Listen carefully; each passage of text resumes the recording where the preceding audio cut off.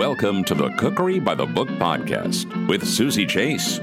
She's just a home cook in New York City, sitting at her dining room table, talking to cookbook authors. My name is Jack Bishop, and my cookbook is Tasting Italy, A Culinary Journey. You're the Chief Creative Officer of America's Test Kitchen. Now, how did the collaboration between America's Test Kitchen and National Geographic come together for Tasting Italy? So editors were just chatting, believe it or not, at a publishing conference.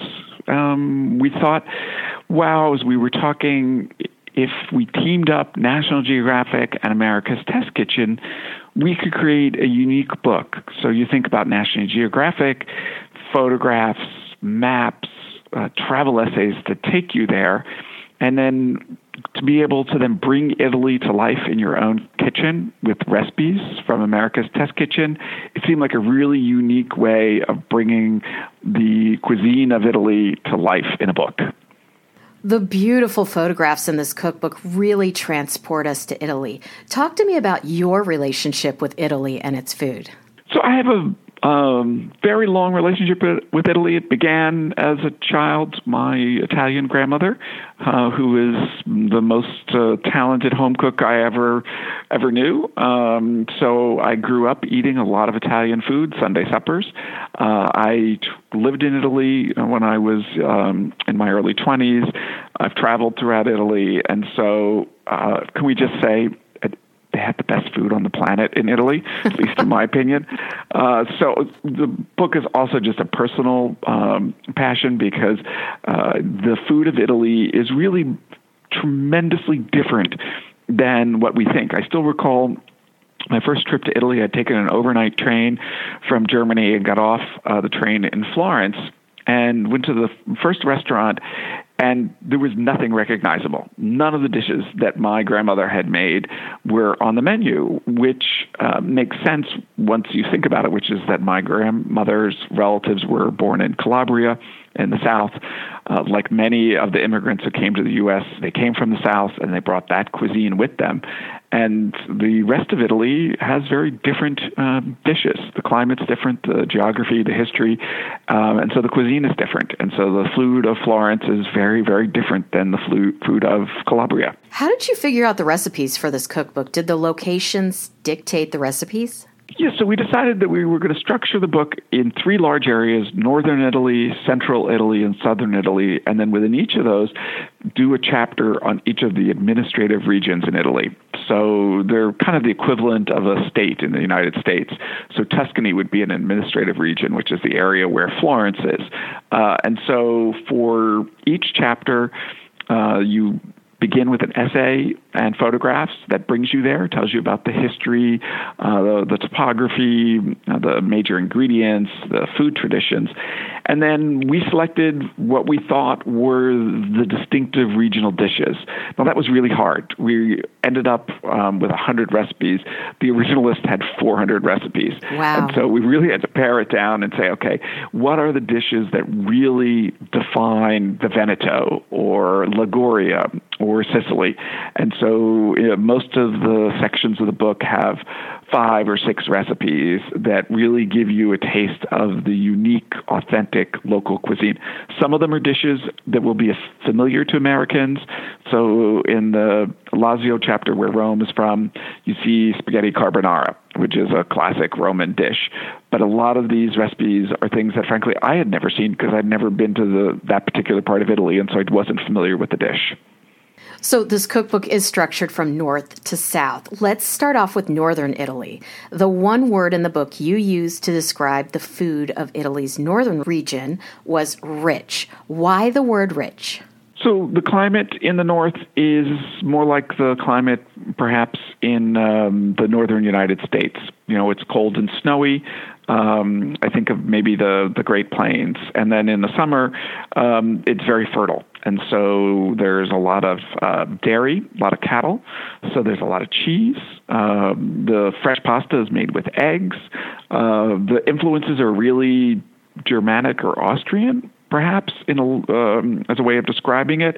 So you see dishes with Savoy cabbage, with speck, which is the German ham, and that it is done in an Italian way, but it is a very rich, hearty cuisine, and that when you get to the far north, you're in the Alps. And so it is hearty cuisine that makes sense in that cold weather. And so buckwheat, polenta, they're used throughout this region.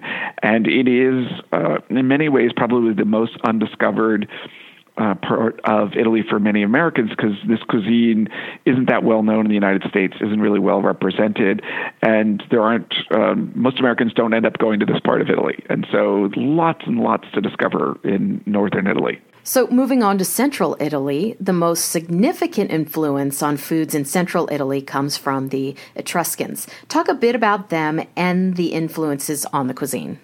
So this is the region that sort of spans from Florence to Siena, further south down towards Rome. And this is probably the, for Americans who've traveled to Italy, the region that they probably spent the most time in. The interesting thing here is how many of these dishes really have their roots in the Middle Ages or earlier. And so one of the great shifts in Italian cuisine occurred in the 1500s after Christopher Columbus's voyages to the New World, and all of these ingredients that came back to Italy and then influenced the cuisine. So, for instance, tomatoes didn't exist in Italy until roughly 1500. And so older dishes that have their roots in Etruscan culture, which is really from nearly 1,500 years ago, 2,000 years ago, don't have tomatoes. They're spices, they're beans, they're lots and lots of ancient grains that end up influencing the local cuisine. Almost every part of Italy grows olives, but a few locales are famous for the aromatic, rich extra virgin olive oil. Tell me about Lucca's Liquid Gold. Yeah, so Lucca is in Tuscany, and I would say Tuscany and Umbria, which is the region just to the south, make my favorite extra virgin olive oils. They're often very green and peppery. They're big, bold, exciting olive oils.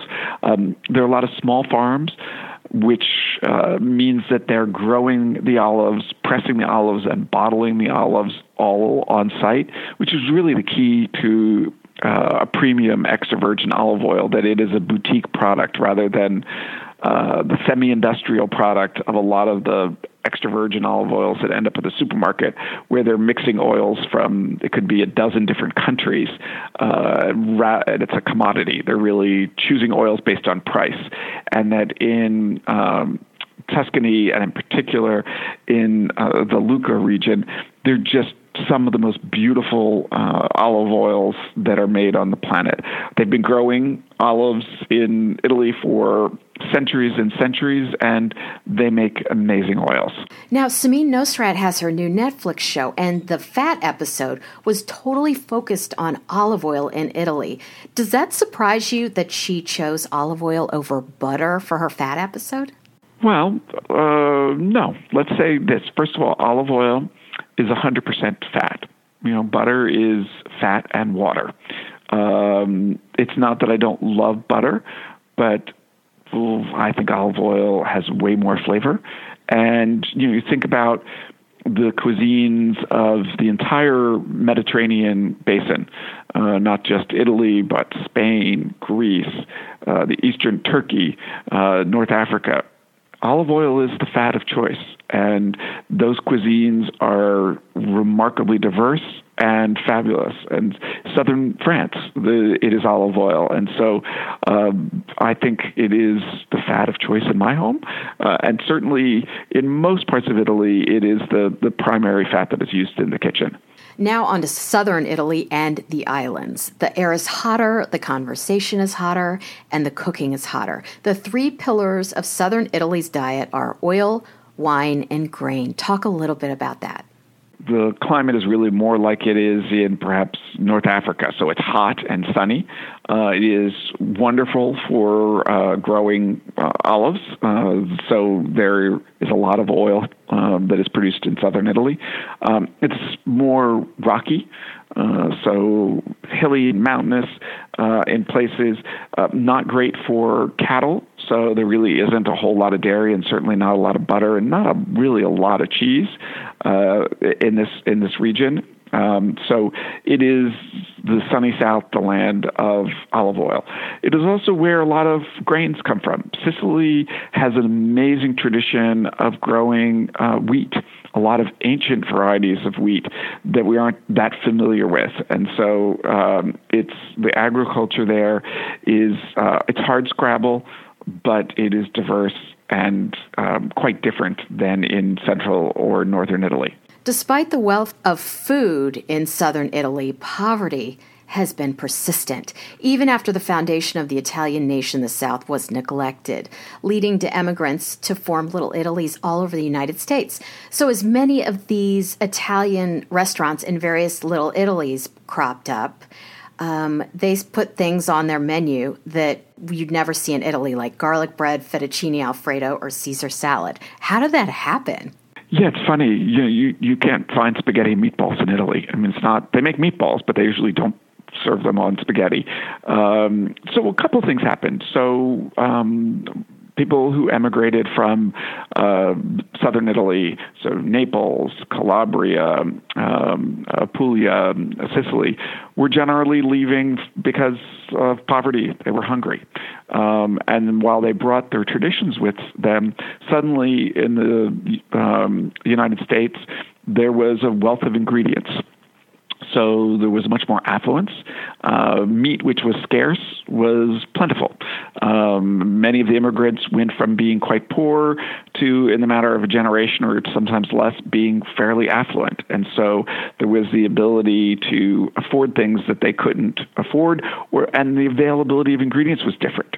And so, for instance, many of the cheeses of the traditional cheeses, which would have been sheep's milk cheeses of southern Italy, 125 years ago, when my relatives emigrated from Italy, you couldn't really find them here. And so there were substitutions. And so the fact that the ingredients were different in the United States, and suddenly the level of affluence had changed, meant that the cuisine changed. And so you got things like the Sunday supper that my grandmother would prepare, which is a very traditional Italian-American celebration with pasta and meatballs and braised sausages and bourgeois. They don't really eat that way in southern Italy even today. Calabria, the rugged toe of Italy's boot, is Italy's poorest region, but finds respite in the joys of food. Bread has been the antidote for hunger for centuries. Describe the filling Calabria dish called mers stew. Yeah, so it's amazing what they are able to do with bread in Italy. I mean, leftover bread gets, recycled in many, many different ways. So, for instance, bread salad in Tuscany gets created from basically something that we would throw out in the United States, which was stale bread, and rehydrated with tomatoes and vinegar. In the South, there's a lot of flatbreads and Calabria, so they're more what we would call probably pizzas. In the sense that they are lightly topped, perhaps with some tomatoes, some chilies. They love their chilies in Calabria. And they might sometimes be folded and filled, more like what we would think of here as a calzone. Why does the tomato salad taste so extraordinary in Capri? The climate is great. The volcanic soil has something to do with it. The fact that it's a local tomato, the tomatoes that we generally eat most of the year in the United States are grown far, far away. And tomatoes don't really do well with travel. And so it is, I think, mostly about the climate and the fact that they are local tomatoes grown and enjoyed within one region. Now to my segment called My Last Meal. If you had to place an order for your last supper on Earth, what would it be? I think I want my grandmother's lasagna. She made this beautiful lasagna. It was a tomato-based lasagna that had teeny little meatballs tucked between the layers, with a lot of ricotta cheese and Parmigiano.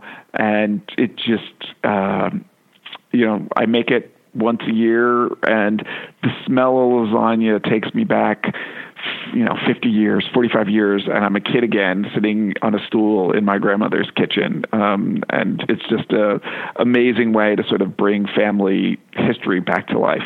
Where can we find you on the web and social media?